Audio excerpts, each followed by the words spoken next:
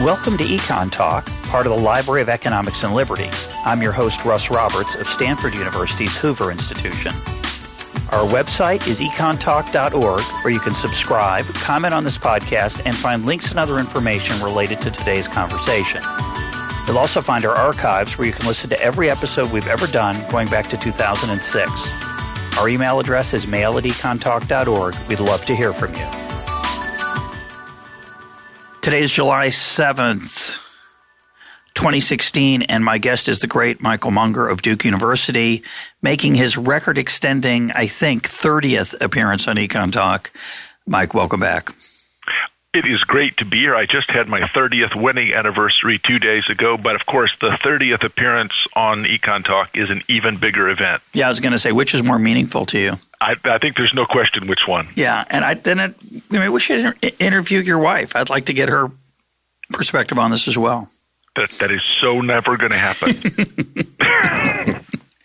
Our topic for today is a little unusual. We're going to take a look at a paper that you co-authored with Jeffrey Grinovisky that is forthcoming in the journal Social Philosophy and Policy. And the paper is called Reconstructing Racism, Transforming Racial Hierarchy from Necessary Evil into Positive Good. And we're going to use slavery as our jumping off point, but I'm sure we'll get into general issues of ideology and norms and, of course, emergent order. So let's start with racism. How would you define racism, or how do you want to define it for this conversation? Well, I think generally racism is a combination of bigotry and an institutionally privileged position. So any person can be a bigot. Racism requires that the sense of racial revulsion that you feel is combined with an ability to impose that institutionally. So there's sometimes you'll hear a question, can a black person be racist in the United States? And by this definition, not very easily.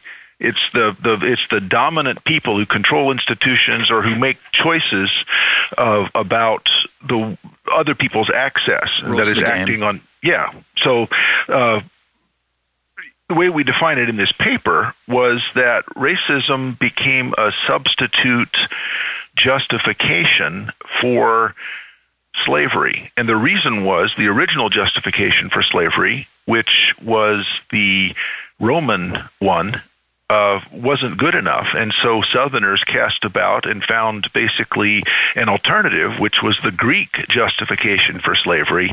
And let me just say very briefly what those two are. The one justification for slavery, and it was pretty common in Rome, was that if you lost a battle and were captured, then you might either be killed or kept as a slave. And there's a mutually beneficial exchange, if you will, in the sense that you've already lost. So me saying, I tell you what, I won't kill you if you will agree to act as my slave for the rest of your life. And I may free you, I may not, but that's up to me. And you say, well, killed, be a slave, I'm going to go with the slave thing. But it meant that some slaves were very excellent. And in Roman society, some slaves occupied very high positions of respect. It's just that they'd made this promise. It was an economic institution. And that was the way that slavery had existed in Africa. If you lost a battle, then you would be captured by the other side, and it was almost like indentured servitude. You could work it off. Well, that didn't work in the American South because they wanted to maintain slaves, to be able to identify slaves, and to have a justification that would allow them to enslave the children, which the old Roman justification would never have allowed. You're not going to be a slave if you are born to a slave because you didn't lose in battle. You would have been free. So the Southerners needed a different way, and so they were looking for the Aristotelian notion of slavery, which is that slaves are people who are either morally inferior or lack the judgment to make independent choices. They're either like children or like horses. That means that you actually have a positive good justification for enslaving them. If I have a thoroughbred horse or a fancy dog, it would be cruel of me to set it loose, to let it run around because it's not capable of taking care of itself. I have obligations to take care of it. My ownership actually gives me obligations. And what's interesting and what this paper is about is how Southerners worked that out between about 1815 and 1835 and started to understand the implications for how they had to change the economic institutions of slavery to match this new ideology that they were creating. So let's, at this point, I think it's important to add the caveat that you make in your paper. We're trying to understand in this conversation, and you and your co-author in the paper, you're trying to understand how a certain set of views came to be believed, which is a form of an ideology, in this case, racism. And when you describe something as an explanation, there is a temptation to suggest it was justified or now we understand it. So I think we should say, as you say in the paper, of course it doesn't need to be said, but we'll say it anyway. This is an evil practice of controlling other people's lives that's repugnant and despicable. So I just want to get that in. So it's clearly a theft of property rights. It's not consistent with capitalism. And some Marxist scholars were interested in slavery because they said that it would show how corrupt capitalism is. Capitalism was something that was put on top of this evil institution of slavery, but it is disquieting for someone who, like me, is a defender of markets, to see how easily market practices were adapted to work pretty well with the buying and selling of human beings. What we're interested in, I have a previous paper with Jeff Grunivisky where we try to look at the price of slaves over time in the New Orleans slave market. In this paper, what we're looking at is how Southerners managed to persuade themselves. And I think it's important, that word persuade is important. It's understudied. They persuaded themselves. They actually came to believe that slavery was first a necessary evil and then later a positive good. That not only could they not do without it, but that slaves themselves were better off as slaves than they would have been in Africa. Now, it's easy for us to look at this with hindsight and say, oh, come on. Or, well, they were telling themselves that, but they're evil people. I think that's a mistake. The fact is, and I actually have talked about this some in class, and people are pretty uncomfortable with it, and I am too. Let me just say I am too. I think that if I were born to a slave-owning wealthy family in the South in 1830, 1835, I would have defended slavery. And that's terrible. But the fact that you're raised in this system where people take it for granted, where it's a kind of convention, and they had these justifications, these elaborately worked out justifications, it does make you wonder what 200 years from now people will look back at our society and say, how could they have thought that? Yeah, I want to stick with that for a minute because I find it amusing in an ironic and painful way when people say, well, I wouldn't have been like that. Well, so many were. It was the norm. It was the standard way of looking at the world. And but I think having said that, I think it's important to make the point that across the ocean in England, there were moral voices raised against slavery throughout this period. And in the United States, in the South, even among slave owners, there was a deep unease and an understanding that this was not ideal. And I think it's important when you say first versus later, you're talking about over a long period of time. So why don't you explain the wolf by the ears argument for necessary evil and then the transition and how that transition took place over a very long period of time, and then try to give us an idea of why you think that happened. Well, what's interesting about this, the wolf by the ear, which is from a letter from Thomas Jefferson. Thomas Jefferson was convinced that slavery was a necessary evil, but also thought it was temporary. In another letter, he said that these young Virginians have taken in liberty as if with their mother's milk, and that they're not going to put up with it. I don't have a choice. What am I going to do? But boy, these young Virginians, they understand that liberty is not consistent with slavery. It'll end soon, but not yet. So the wolf by the ear had two parts. One is economically, they didn't think that their economic system could survive without access to big gangs of labor. First tobacco and then cotton. The way that these things were farmed required big gangs of cheap labor. But if they had said, all right, let's suck it up. Let's have reparations. And all the original reparations proposals were not money for slaves, but money for slave owners. It was as if it was a Fifth Amendment taking. So, yes, we'll give up our slaves, but you've got to pay us for them because otherwise it'll bankrupt our whole society. All right, even if we solve that problem, what are we going to do with all these people? Because we cannot have free blacks living among us. They will, perhaps understandably, some of them will be pretty angry at the way that they've been treated, taken, wrested away from their homeland, kidnapped and forced to work for generations. We can't let them go and keep them here. So we have two problems. One is economic. We can't do without their labor, and it would bankrupt us to get rid of them as slaves. The other is social. We can't have them living here among us. They'll kill us. The argument, right, and just to be blunt about it, they were worried about revenge. And a combination of mixing of races and social connection and, yes, probably justified revenge. Well, I love that image, the wolf by the ears, the idea that you're holding this ferocious creature that you can't, if you let go of it, it'll snap you in two. So you're forced to kind of hold on, even though it's an unpleasant experience. It's all, there's no real option. You can't let go. I went back and checked, and we misquoted in the paper, and I apologize for that. It's singular.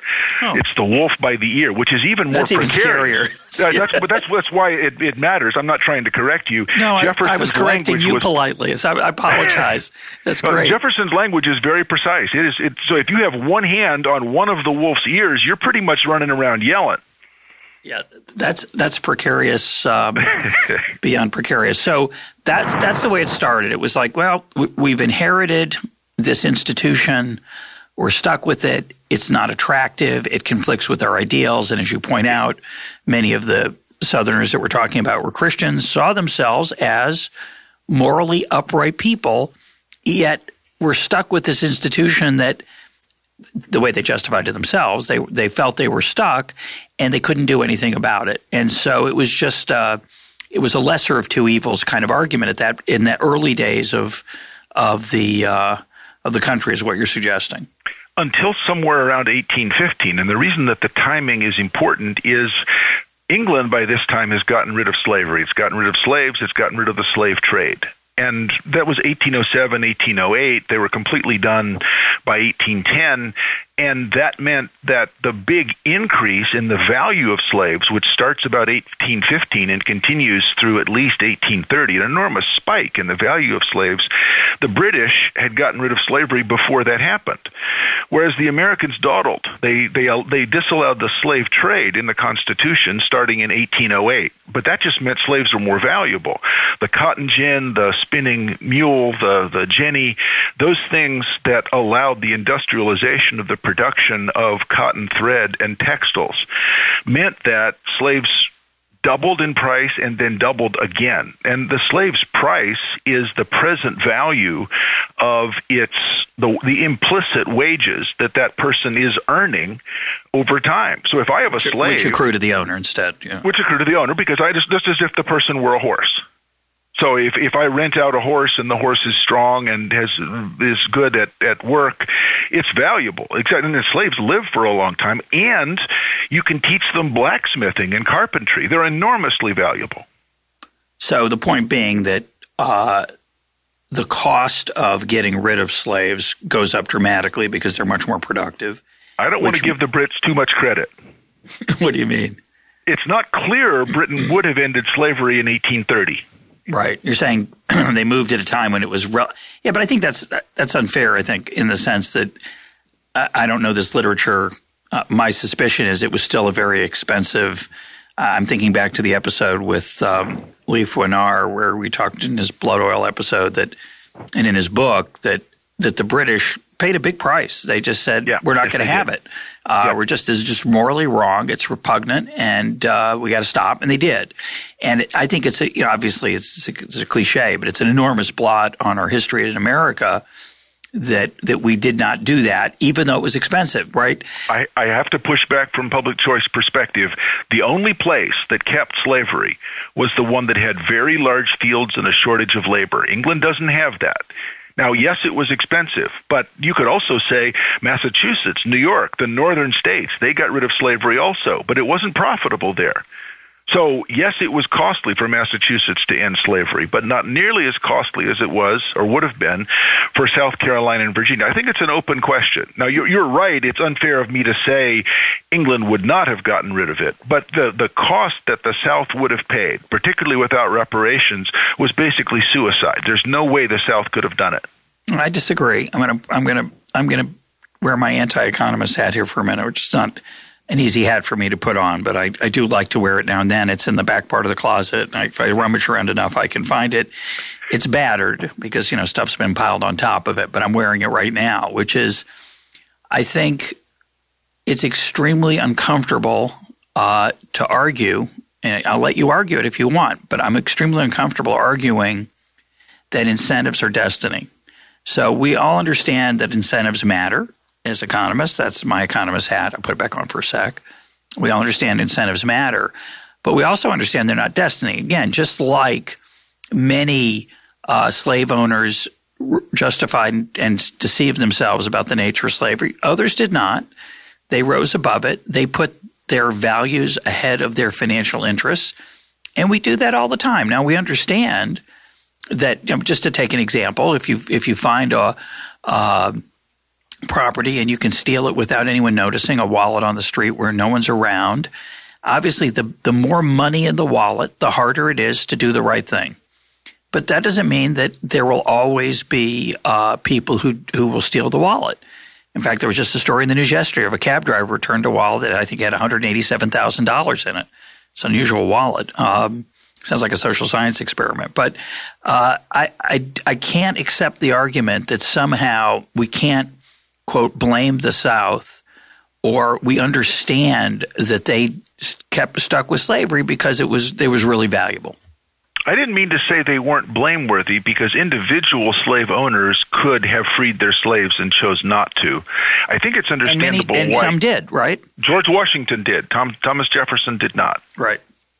Now, there was a big difference in their debt position and what they left, but so I don't think that. Hang on, I'm arguing that's an unacceptable moral story. That's an acceptable story as an economist looking from the outside to say, well, I can understand why Jefferson didn't do it. He had a lot of debt. He didn't want to pass it on to his children, but the alternative answer is, so what?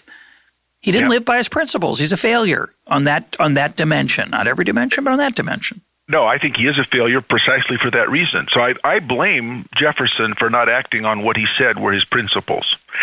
What I think is interesting is the institutional response to this problem, because one thing that could have happened is that Southerners could have said, this argument really doesn't work. We have to free the slaves, and it doesn't matter how much it costs. What happened instead was that a lot of very smart people, without having a meeting, without coming up with any sort of conspiracy, concocted a different story, which by 1835 was basically universally held. That's what our paper is about. I'm not trying to make a moral judgment whether it's right or not. What I'm saying is that it's interesting in response to these incentives. So let me try a different tack on this. I think you are fundamentally a Smithian, and I'm fundamentally a Humean. The difference, fighting words. No, the difference is that David Hume thought that reasons are the slaves of passion, and passions come down to self-interest. We understand self-interest at a very fundamental level, and we're clever people. We can harness our reason in service of those passions and persuade ourselves that what we're doing is actually right. And I was shocked at the cleverness of the arguments and these remind me of the things that Nazis did for Jews. And, I would put them pretty much at the same moral level of just execrable. But once you think how could someone really have thought that? Once you set yourself the task like a puzzle, how would we justify slavery? They did an amazingly good job. The real problem with this is I was born in 1958. Brown versus Board of Education was 1954. And that said that segregation is per se unconstitutional. It doesn't matter if they're equal, they can't be separate.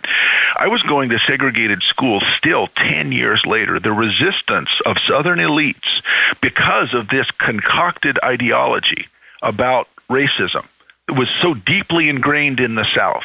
Even today, we still are tortured by its legacy. We're still tortured by the legacy of this racist ideology that Southerners created. So I don't in any way think it's defensible. I think I may be trying to make the case that it's even worse than you're saying. First I want to say, I grew up in Lexington, Massachusetts, and my high school was integrated because we bused 2 kids from Roxbury into our Lily White High School, one of whom was the best basketball player in the state, just by coincidence, who took us to the state championship. His name was Ron Lee. He played for the U.S. Olympic team, won a gold medal, and had a successful career with the Detroit Pistons. What a surprising coincidence. Yeah, just happened. I don't remember who the other person was, but I wonder what his skills were. But that was just the way it turned out.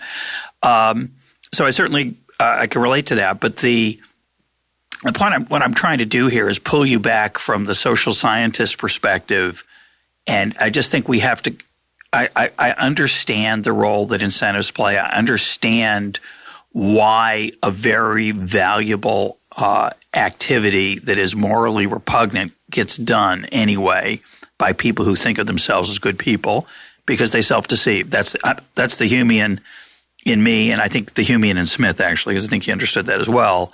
But but the point is that I think we want to be careful in saying, can you blame them? And I think you can. And you can't blame them in the sense that saying I wouldn't have done that. But I just think you have to make a judgment, especially when you know that there were other people who went the other way and who did in other countries.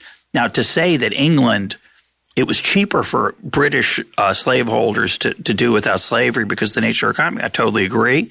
And I agree as a social scientist that helps explain and maybe help us understand why they got rid of slavery voluntarily without a civil war or without any kind of violence. But I think you have to be careful in how you talk about it. That's all. Uh-huh. Well, it is interesting that Britain was able to get rid of it. The United States, maybe because it was not a unified system, it was federal, more or less left it up to the states, plus it was built into the Constitution. I really am troubled by the fact that my knee-jerk reaction is to blame the South and then say I would have done something different. I'm interested in the Stanley Milgram experiments, the obedience to authority experiments, where people look from the outside at experimental subjects who were asked basically to torture a confederate of the experimenters, and they always did it because authority told them that. So what I'm interested in this paper is not the individual morality, but the authority that comes from having a political consensus and how dangerous that can be.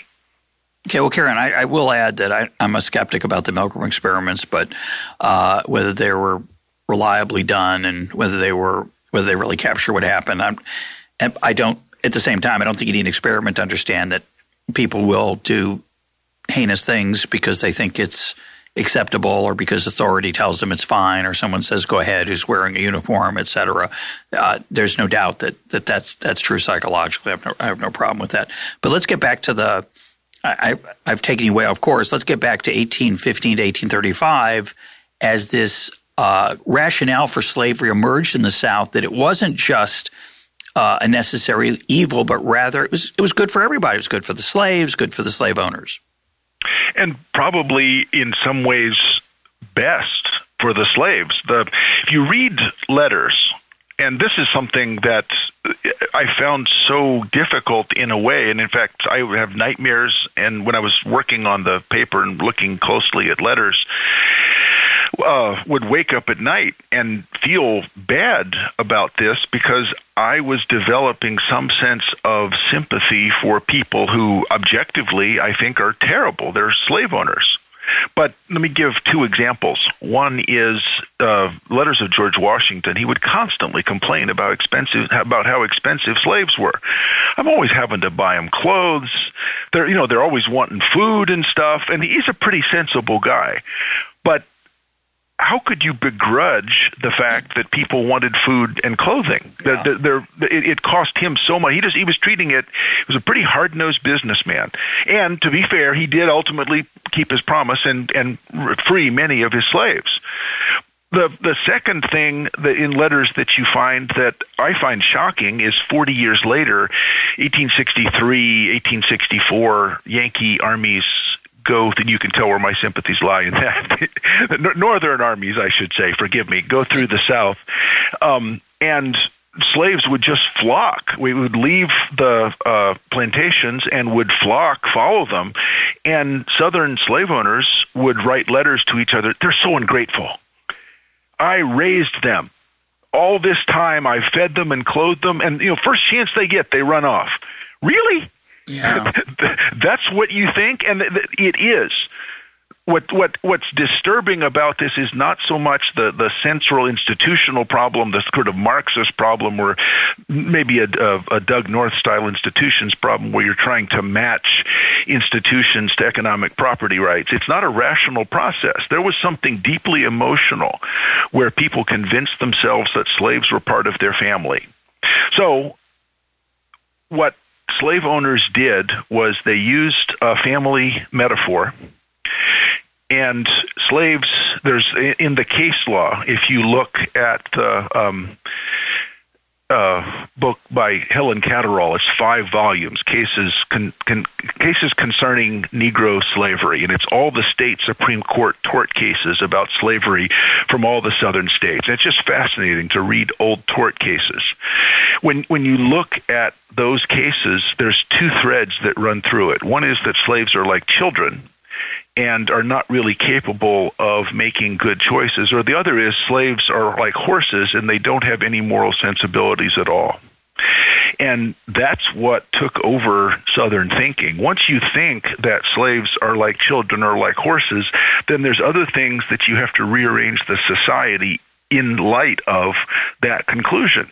So there's all sorts of remarkably irrational things that the South did because they had to accept the logic of slaves can't take care of themselves, that's why we have slaves. And that had mostly happened by 1825, 1828. It was unanimous after 1835. And let me just say briefly, the end on this was the postcard incident where the American Association of Abolitionists sent, the American Abolition Society, AAS, sent tens of thousands of postcards to the South advocating abolition. And before, in 1831, the Virginia legislature had held famous debates about whether slavery was okay. It was an open question. It was okay to talk about it. After 1835, the door slammed shut. No more can you question slavery. We all agree that slavery is a positive good. It benefits the slaves. When they used to live in Africa, they were cannibals. They didn't live for very long. They didn't have health care. They come here, and we treat them well. We feed them, we clothe them, we give them houses. They're way better off than they were in Africa. And I realize I'm skipping around a little bit, but one other thing that I want to mention is the work of George Fitzhugh, who I think is the most interesting thinker in all of the South. What George Fitzhugh did, he wrote several books, Sociology of the South, but also Cannibals All. It's a proto-Marxist theory. I think that's the most developed theory that anyone had, which is, you've probably heard the saying, beat him like a rented mule, or you've heard the claim that no one ever washes a rented car. Well, the claim of the South was there's a moral hazard problem of having wage labor. So these workers in these satanic mills of the North, there's a reserve army of the unemployed. I only have to pay them subsistence. I don't care if they starve because there's 3 more behind them waiting. But slaves, since I own them, and it's really a Cossian argument, since I own them, I have a much better reason to take care of them because they're still going to be valuable to me 5 years from now. Whereas if I rent labor, I don't care. That guy can die. I'm just going to pay him just enough to induce him to come work for me. I don't have to provide housing, no health care. Whereas with a slave, if he hurts his leg, I'm going to take care of him. It's a remarkable argument once you get past how repulsive it is that this is justification for slavery. It's an extraordinary example of self-deception, and it reminds. It's not absurd. The comparison to rental means it's not absurd. So there's enough of a thread there where the people who wanted to deceive themselves anyway just latched onto it. I just want to make an analogy I've mentioned before on the program. When people argue that the average person is incapable of investing his or her own money, and therefore we need to have the government do it because of that, and that's why we need Social Security, say, or some other form of paternalism. They always forget the fact that if you live in a paternalistic society, your ability to think for yourself does get degraded, and it does. You have no reason to invest if you have no excess savings. The government, by taking your earnings and not investing them, but making you a promise later that you'll get money back from the government. Your actual Social Security money goes out the door to pay either a Social Security recipient or other beneficiary of government spending. But the point being is that if you have no excess savings above and beyond what the government has taken in the form of payroll taxes, you have no incentive to learn how to invest. And so certainly you will appear to an outsider as an ignoramus, rationally so. And similarly, if you are enslaved, your ability to live on your own is going to be very small because you have no reason to learn how to do that. And so that interacts with the view that says that they're inferior to say, I guess they don't know very much. I guess they are inferior. So, right. Over and over again, you see in letters and newspaper stories, just look how dissolute and lazy and shiftless these black people are. In fact, you still find this in the 1930s and the 1960s. Well, they're confusing cause and effect. And your analogy is a good one. If I have no reason or ability to have any effect on my investments, I won't know much about investments. You'll look at me and say, well, you don't know anything about investments. We'll have to do it for you. Yeah. We're obliged to, for your own good. Yeah. Well, slaves were lazy, and I'm making air quotes, because they were enslaved. They had no ability to make any money from their work, and they were basically, these were labor actions. It was as if they were striking. So they were trying to get somewhat better working conditions. They were perfectly rational. A lot of them were extremely bright, extremely motivated. They were good workers. The fact that they didn't work hard was... Well, strangely enough, they didn't get much of the benefit from it, so I guess they would... Yeah. But then white people look at them and say, look how lazy they are. They're not hard workers, yeah. Of course they have to be slaves. Yeah, so I think let's talk a little bit about the emergent nature of this. I mean, what's fascinating, I just want to take a step back and take us back to Adam Smith and the whole idea of morality as an emergent order. That you and I did a conversation about the theory of moral sentiments in my book on Smith a while back, and we'll put a link up to that. But the idea that civilization emerges, that we don't need top-down forces to get people to be honest, to get people to be trustworthy, because there's a natural incentive. If you are honest and trustworthy, you'll be respected by the people around you, and that is a break on dishonesty and people exploiting other people. And, of course, Smith wasn't a fool. He didn't think that worked perfectly. He didn't think it worked all the time. But he understood that there was a set of feedback loops in our desire to be respected by others that encourage us to do the right thing sometimes, at least not to put ourselves first all the time. We've talked about this many times on the program. I always like to add the point that, and we call that that order, those set of norms that emerge, we call that an emergent order. It's something that's not created. It's not designed. It isn't top down, it's bottom up, and emerges from the individual choices that we make in interacting with each other. And it's a beautiful thing. But I concede, and this bothers some people, but I concede at the same time that there are many emergent orders that are not attractive. Leaving things alone doesn't always lead to great outcomes. It's not perfect. One obvious example is traffic. Racism is another. You can have a racist society where if you want to be thought of as lovely by your neighbors, to be respected, you have to be a racist. Otherwise, it's like, what's wrong with you? Don't you understand? And I think what's fabulous about this paper is it's a beautiful example, a tragic example of how an ideology or a norm emerges and can be sustained. It wasn't it's not writ on high. It's not legislated, these emotional and intellectual arguments.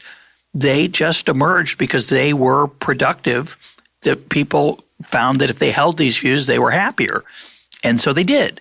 And that was great for them and really horrible for the people they enslaved because it persisted for another 2 generations and led to hundreds of thousands of deaths through the Civil War. So it is an incredible example of how an order can emerge that is disgusting, not lovely, not delightful, but makes sense to the people who are living through it.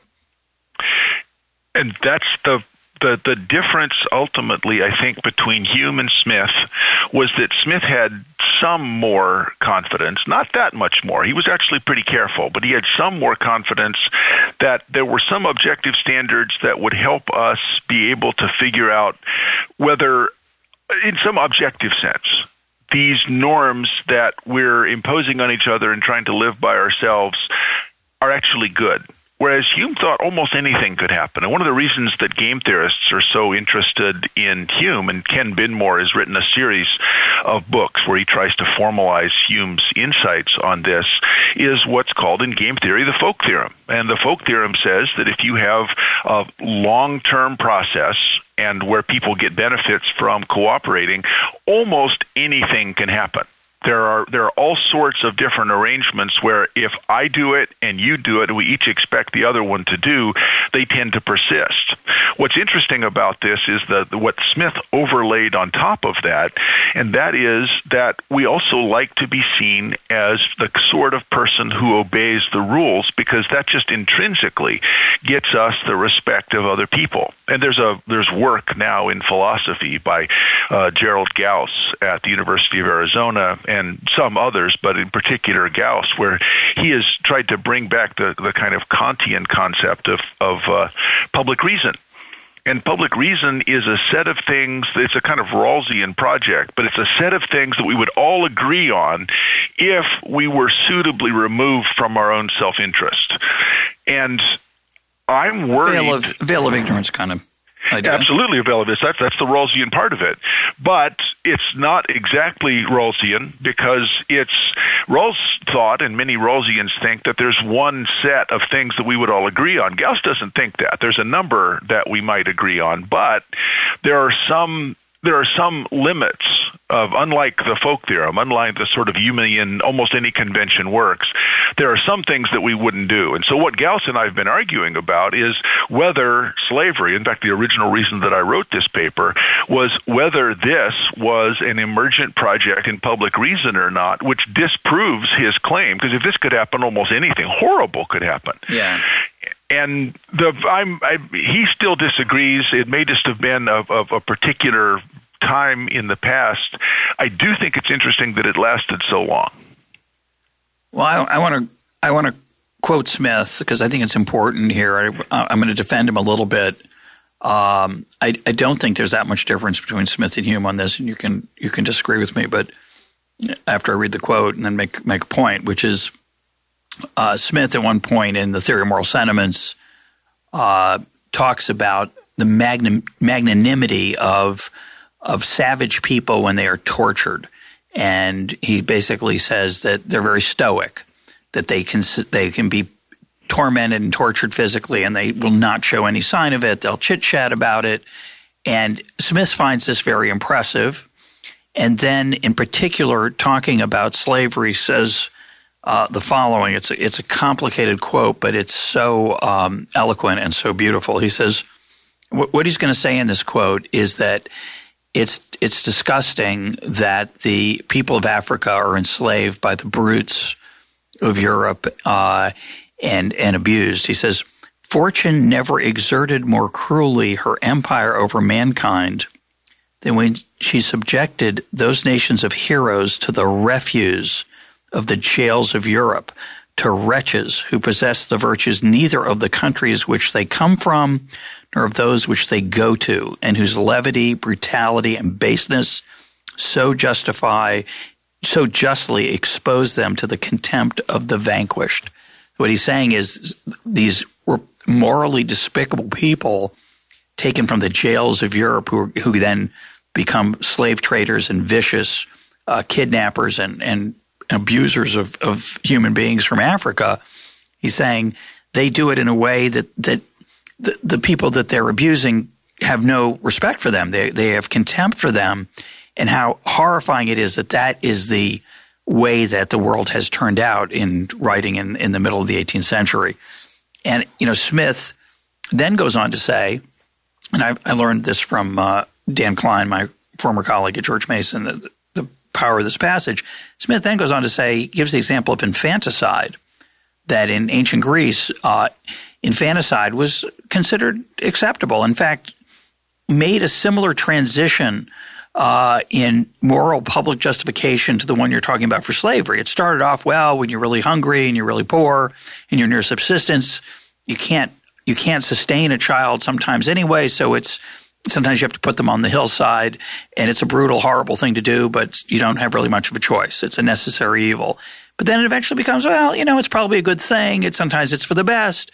And it becomes much softened, and he talks about how I think even Aristotle and Plato justify it.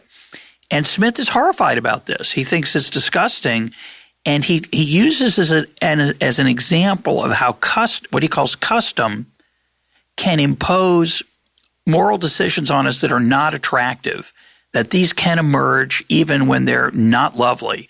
And he says he concedes that this can happen here and there, but he rejects the idea that it can be universal, that this would be that these kind of decisions, these morally repugnant decisions, well, we might justify what he calls a particular usage, one corner of our society. He said if it was widespread throughout our society that we could abuse each other and do immoral things, society would just fall apart. So he views it as an aberration that can happen but can't be common.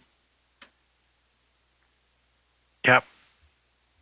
Right. And I wonder if maybe you can say it won't survive, and that it to sort of eat away, its inconsistencies will eat away at its moral core.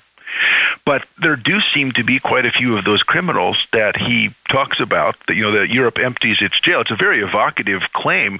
But what's interesting is the South agreed about that too, or at least the United States agreed about that. Slave trade is terrible, so they got rid of that in 1808. The question is, what should we do about the slaves that we already have?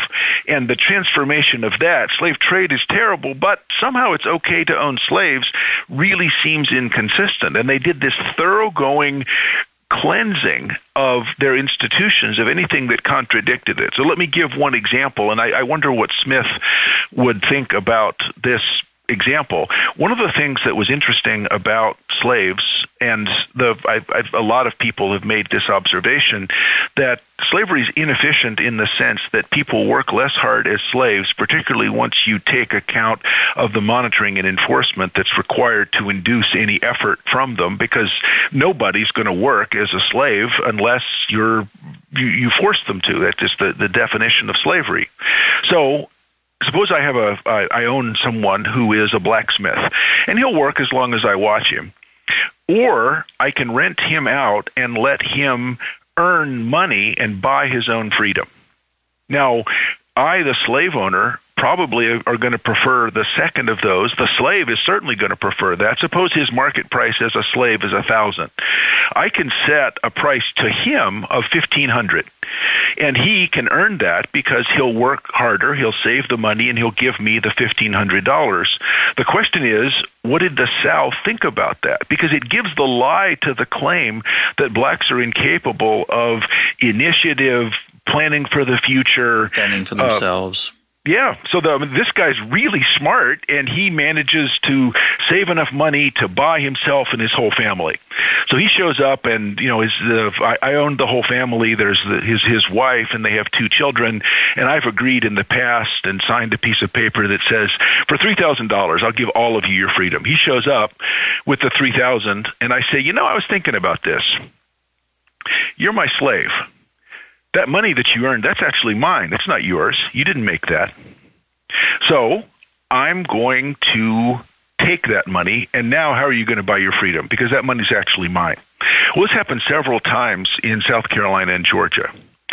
And early on, the courts said, well, you made a promise. So it doesn't matter that you owned him. You said he could go out and earn the money. He's going to work harder. It would be repugnant to the very idea of contract. Even though we all understand blacks can't sign contracts, promises have to be kept. 1815, 1818, these self-purchase agreements were honored. They were enforced. By 1821, the courts had realized, we can't enforce these because it destroys the logical underpinning of the whole system. And so it meant that those contracts were not allowed. Now, if you're a clever slave, you realize you can't buy your own freedom, but you can say, I tell you what, I'll buy yours and you'll buy mine. By 1826, those were outlawed. So all of the efficient responses that would have allowed higher productivity and benefit the masters were outlawed in service of this ideology that required for people to be able to say, I'm a Christian, but I own human beings, that these human beings were not fully moral human beings. So they stripped away all of the things that all of us recognize would have benefited both the slave and the slave owner in order to preserve the institution of slavery. I want to raise 2 points, and if I can remember them, and let you respond. One is, I'm not going to remember both of them, but one of them is, if you're right, you'd think there'd be some demand for the slave trade to be reinstated, because if you saw the situation of a slave on an American plantation in South Carolina as being superior to the situation of a native African living without slavery, you'd think it'd be a charitable act then to go bring some more of them over here. So I think that's an interesting question of whether that became more common. The other point I do now remember is that, part of I suspected, maybe this is in your paper, part of the resolute rejection of any opening toward freedom that the South felt was perhaps a result, in part, besides these economic factors and the self-rationalization, was also in part a reaction to the North's relentless drumbeat that it was wrong and that they were so I think there's a digging into the heels. But I would like to hear what you think of, first, the point about the slave trade, but second, how did people in the South persist in seeing this as a paternal good deed toward the slaves when so many people in the North said others? I guess they said to themselves, they just don't know them like we do. I guess that would be the rationale. Both of those are good questions. The first one I've actually looked for, and I haven't found anything. That doesn't mean that it didn't happen, but it does seem like if you're going to implement this ideological program and become persuaded by it, it's pretty obvious that you would say, well, we should go as missionaries and bring over more slaves because we're actually benefiting them. Now, they may have been worried that it was too expensive, too difficult. I think that's a great question. I don't know the answer to that one. Well, the absence of evidence isn't evidence of absence, so we don't know. But yeah. But it's still, you'd think there would have been something, and I did look a little bit. So it may just be that I'm not looking in the right places, but it's something that you might have thought newspapers would have at least put up as a trial balloon because they were all trying all sorts of things during the 1830s. Well, the second question that you ask, there's absolutely no doubt that the 1831, two things happened in 1831. One was the Nat Turner Rebellion, which just sent shockwaves throughout the South. Herbert Aptheker, who has catalogs Negro slave revolts, he has 220 different Negro slave revolts. If you look through them, almost all of them were labor actions, where they were trying to say, instead of working 14 hours, we want to work 12, we want breaks, and if not, then maybe we'll kill the overseer. These weren't really revolts. Nat Turner was a real revolt, and the South, tried to suppress information about it, but in some counties, the whites were outnumbered by blacks 10-1. And if there was a servile revolution, any attempt to foment servile revolution was treason of the worst sort. And the South saw the North as trying to do this. Also in 1831 was the debates in the Virginia legislature, which seemed to legitimate asking questions about whether slavery even could be justified. So those two things unsettled Southern elites so much that there were newspaper campaigns saying we have to prevent anyone from asking these sorts of questions. And then the cherry on top was the extremely ill-advised attempt by the American Abolition Society in 1835 to send tens of thousands of postcards and abolition newspapers through the Postal Service that were then distributed in the slave states. And they had giant bonfires and riots in protest to this. So anyone who might even privately have a sense, maybe this slavery thing isn't so good, if they said it, they would be beaten. They would not be lovely. They would be ostracized. So some of them, if you freed your slaves, you had to go north because you were contributing to the problem. Free blacks were perceived as being dangerous because they had guns.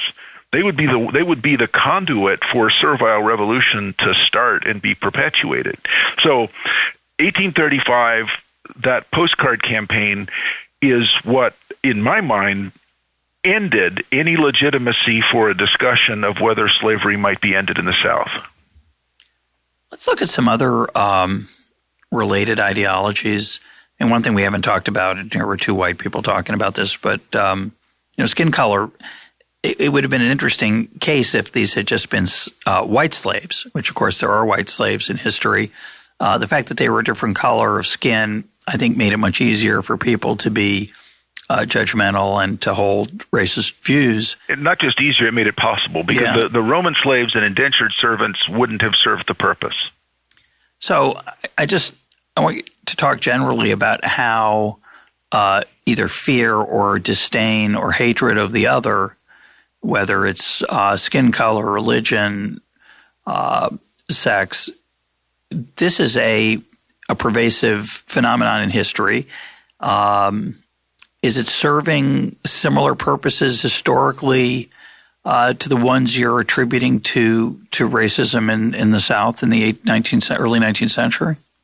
I think the answer to this is rather long, and it's a bit speculative, but it's something that really interests me. Our minds are evolved to live in clans whose size is governed by Dunbar's number, so something like 150. And that's the number of people we can actually have individual relations with that we know we can trust. Some anthropologists have speculated one of the reasons that humans have such sharp vision and big brains is that we can detect dissembling. We're looking to try to figure out whether someone is lying.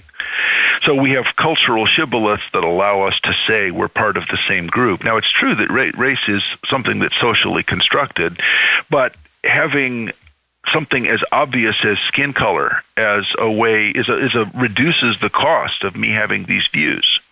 So we're not constructed psychologically to live in big groups and be able to trust other people automatically. One of the reasons that markets are so important is they reduce the transactions cost of trusting, as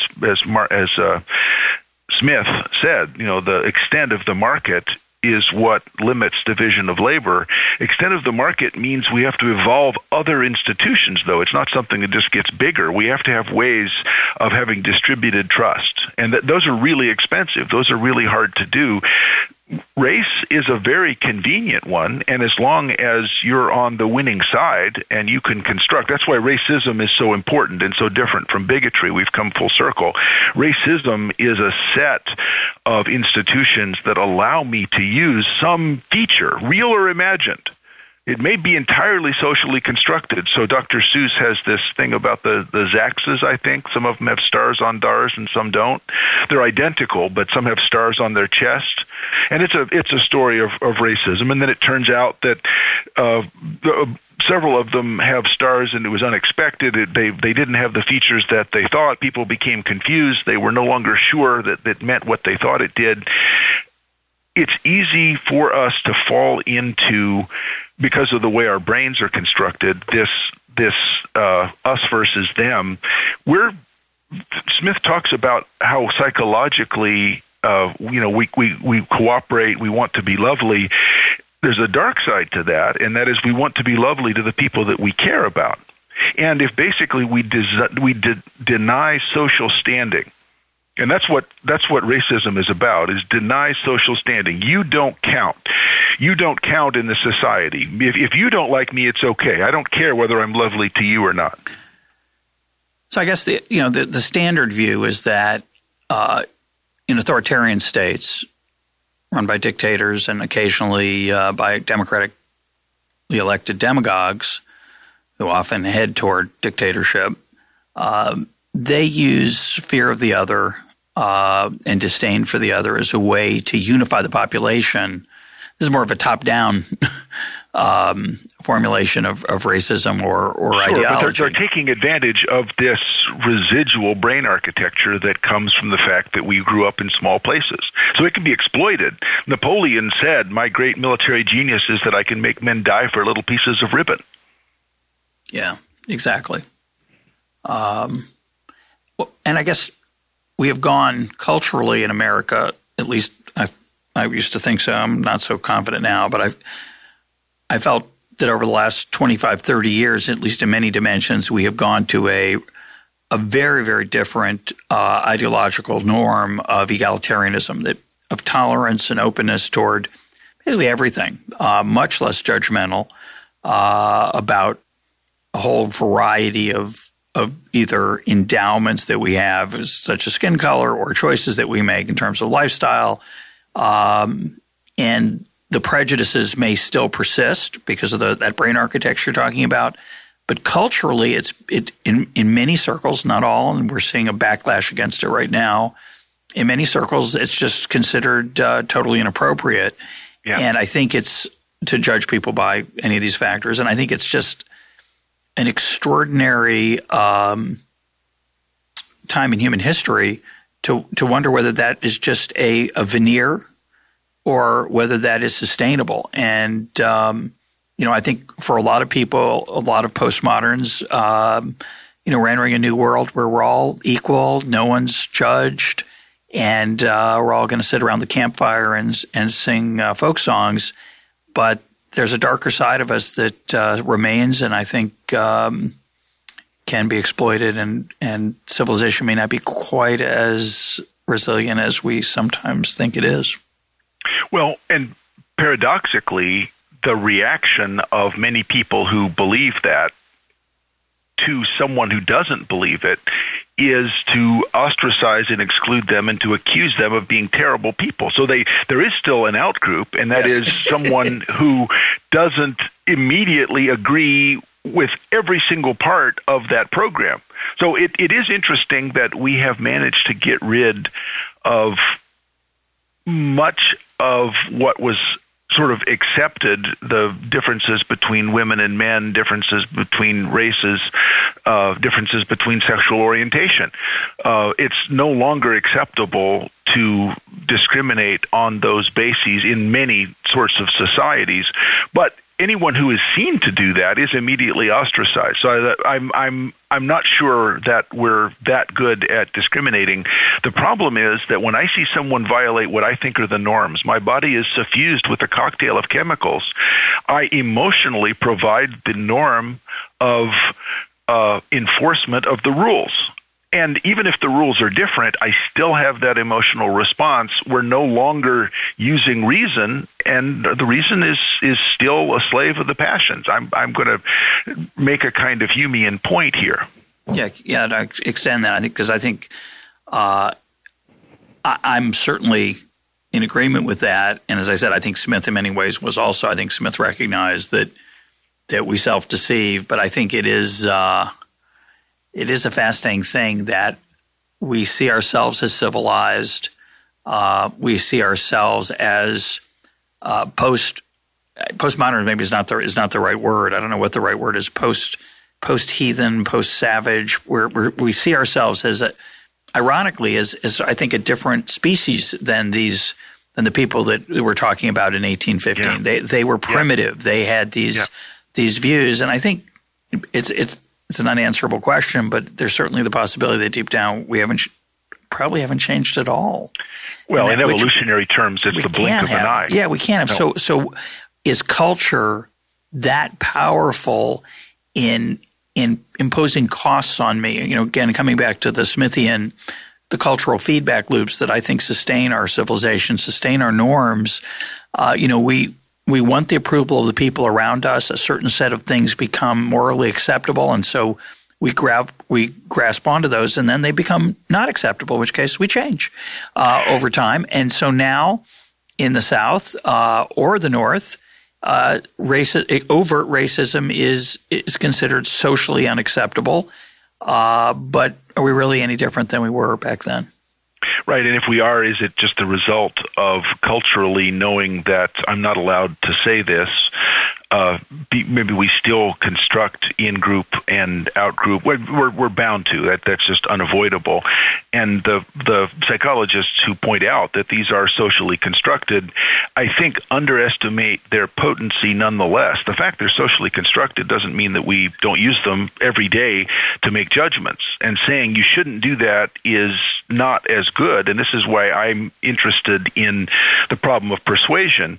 I think the great unanswered understudied problem in the social sciences is persuasion. And Doug North, one of my dissertation advisors, always put it this way: why is it that people never change their mind until they do? Yeah. Because usually they don't, and yet sometimes they do. Now, persuasion's not, I got new information. And that's, I drive a BMW and I hear that a Toyota is better. All right, I didn't change my mind. I got new information. I have the same preferences. Persuasion means I actually change something that I believe, and it doesn't happen very often. But did Southern racists change their mind? There are old people now who George Wallace ended up being quite popular among African Americans when after he had been a racist, stood in the schoolhouse door. He ended up saying, I was wrong about all that. So a number of people who had been segregationists said, I don't know what I was thinking.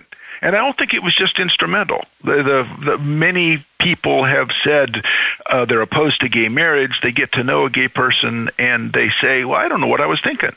So we are in a period where many people are changing their minds about social constructions that seemed hard. But these institutions are not hard like steel. They're hard like glass. They shatter. They break. And when they break, they're not there anymore. They're completely gone. And so I think we need to think more about persuasion. It's not an accumulation of information. It's something else that we don't understand very well. And that's one of the things that social scientists and economists should work more on. How are we constrained by our moral beliefs? To what extent are our moral beliefs part of our objectives? And that's why I'm interested. There's one more point that I had wanted to bring up that I think is related. You had mentioned earlier about the Rawlsian veil of ignorance, and there's some debate about who came up with this first. And John Tomasi recently pointed out that Hayek had said something quite like it. I found, I think, the first instance of the use of a veil of ignorance. And notice that the veil of ignorance is a challenge about persuasion. So I say I believe this. The veil of ignorance says, well, would you believe that if you didn't know what your position in the society would be? Right. slavery is obviously a perfect example, and it was the Baron Montesquieu in Spirit of the Laws in 1748, which is a very long time ago, who first came up with this, and we'll put up a link to the actual passage in Spirit of the Laws. But basically what Montesquieu asked was this. We always hear people talking about how great slavery is. And you say, well, slavery is beneficial to you and it's beneficial to the slaves, but it's mostly slave owners who say stuff like that. Right, which makes you think. Well, suppose we all go into a room, and when we come out, some of us are going to be slaves and some won't. Now, do you still believe in slavery? And if that's the standard, then okay. But otherwise, I'm not persuaded that this is really a moral argument about how we should live our lives. And so what's interesting is there are these conventions, and then there are these challenges. And I think Rawls deserves credit for having said, here's a standard that it would have to pass. Jerry Gauss and the people who want to work on public reason deserve credit for saying, here's a standard that it would have to pass. I don't know what we're going to end up believing, but if you think yes, then in order for you to persuade anyone else that it's actually just, it would have to pass these sorts of tests. It's not exactly the same thing as understanding persuasion, but it is a way of problematizing the conventions that come down to us that we just accept because they're traditions. No, I think it's a really deep point. I think those of us who like free markets, free trade, we're against government intervention of various kinds. I think we have to use that veil of ignorance. And, when I hear people talk about, we need to privatize Social Security because you'd make more money. Well, you'd make more money, the person typically on the website, but that there are other people who are being subsidized by the current system, and they wouldn't make more money. They'd actually lose a lot of money. You might argue that's just, but please don't pretend that everybody's going to be better off if we get rid of Social Security. We might be, but that's a very different argument than saying if you had your money to invest for yourself, you'd do better than the governments. Because the government system, which they don't invest, which uses a pay-as-you-go system, has a built-in redistributive aspect to it that helps poor people, and that's one of my many complaints about Social Security is that should be transparent. And my preference would be that we just had a program that helped all people who are poor, and we could see what was really happening. But the way it's done now, it's a pretend system that says you pay into it and you get back, quote, your money, which is a lie. So when you make this justification that Social Security is good because you make more money, I think that's a totally unacceptable social justification. So when you make an argument that we should have private schools, no government schools, you have to make the argument, if you are a non-poor person making that argument, as I am blessed to be, I have to make the argument it's good for poor people. It's not just good for rich people who can avoid the tax burden of redistribution, et cetera. You can justify it, at least that's the way I think it ought to be. And I think when we talk about the potential for capitalism to let people flourish, you have to have an argument for why a market system will let more people flourish or different people flourish or there'll be more flourishing. You can't just say, well, it's good for me, because it is good for me, the current system. Yeah. And I think it's one should always be aware of one's own prejudices in sustaining that. So I'm really coming horribly full circle here. I'm suggesting that we have to be careful that we don't act like slave owners and say, well, it's good for everybody. And people on the left who are worried about free trade will often say to me and to others like me, well, it's easy for you to say you don't have to compete with foreign professors. But, of course, we do. And I wish we had to compete more with them. At least I say that. And do I really believe it? That would be the test of my claim. You might very well – I mean, the advantage of the veil of ignorance actually is you're taking yourself out of your self-interest as being a professor and saying what's going to be mostly better for the system. So using the veil of ignorance approach, you're probably more likely to favor competition with foreign professors, whereas I'm clever enough to come up with reasons why maybe we shouldn't do that because I know that I'm going to be a professor. The general question, you're coming dangerously close to a heresy here, and I want to ask. You don't have to answer. I'll answer first, but I'm worried that you're a heretic, like I am. Is there such a thing as social justice? Hayek said no. I think yes. Explain. Well, there are institutions that we can judge about their performance behind the veil of ignorance, or as Montesquieu talks about slavery, separate from individual acts. And the test is that, does it satisfy the test that if I didn't know what my position in the society was, I would say, yes, that's the sort of society that produces a set of outcomes that I think are consistent with justice. Now, it may still be true that there's no way of getting there. It's not obvious how whether redistribution is just because of the other side problems that it causes, but I don't think that social justice is a nonsense concept. He said it was like a moral, Hayek said it was like a moral stone, but that's one of the reasons that I write for Bleeding Heart Libertarians.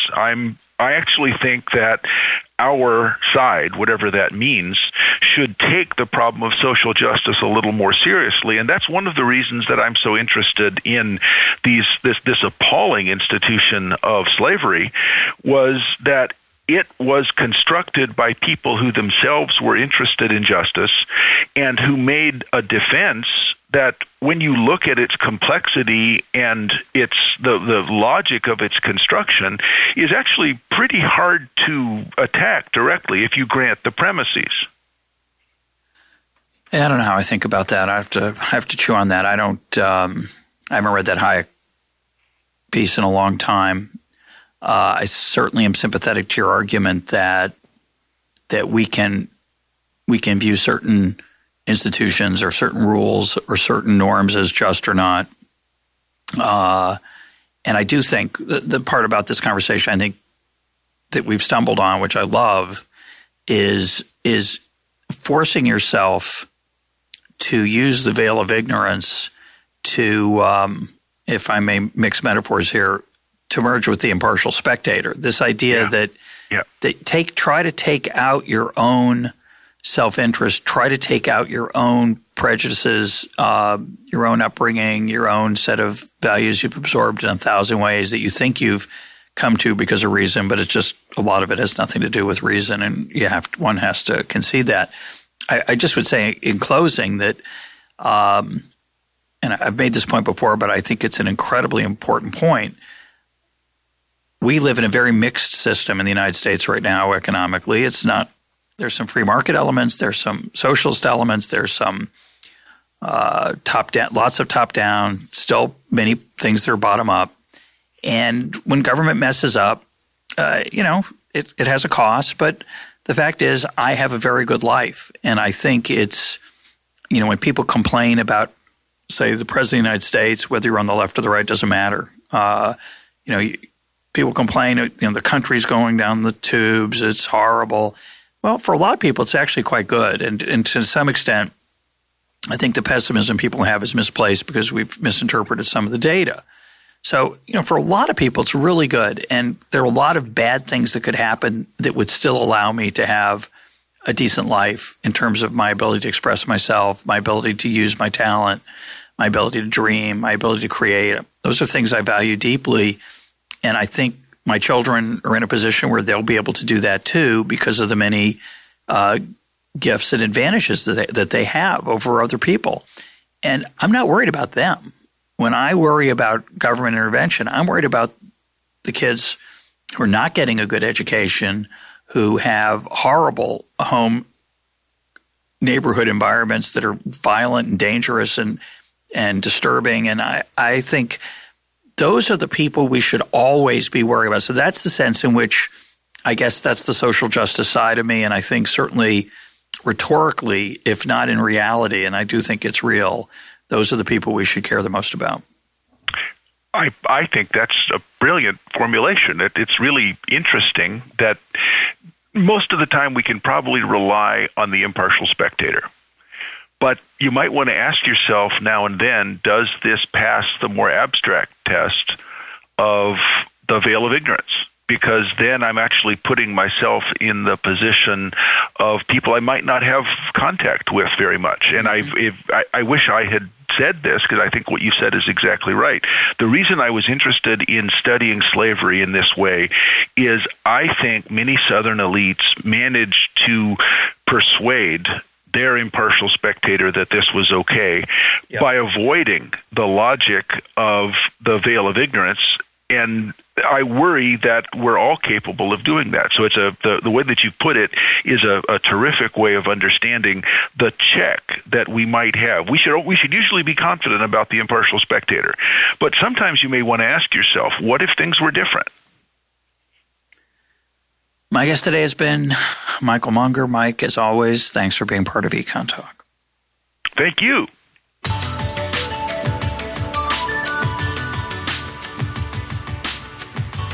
This is Econ Talk, part of the Library of Economics and Liberty. For more Econ Talk, go to econtalk.org, where you can also comment on today's podcast and find links and readings related to today's conversation.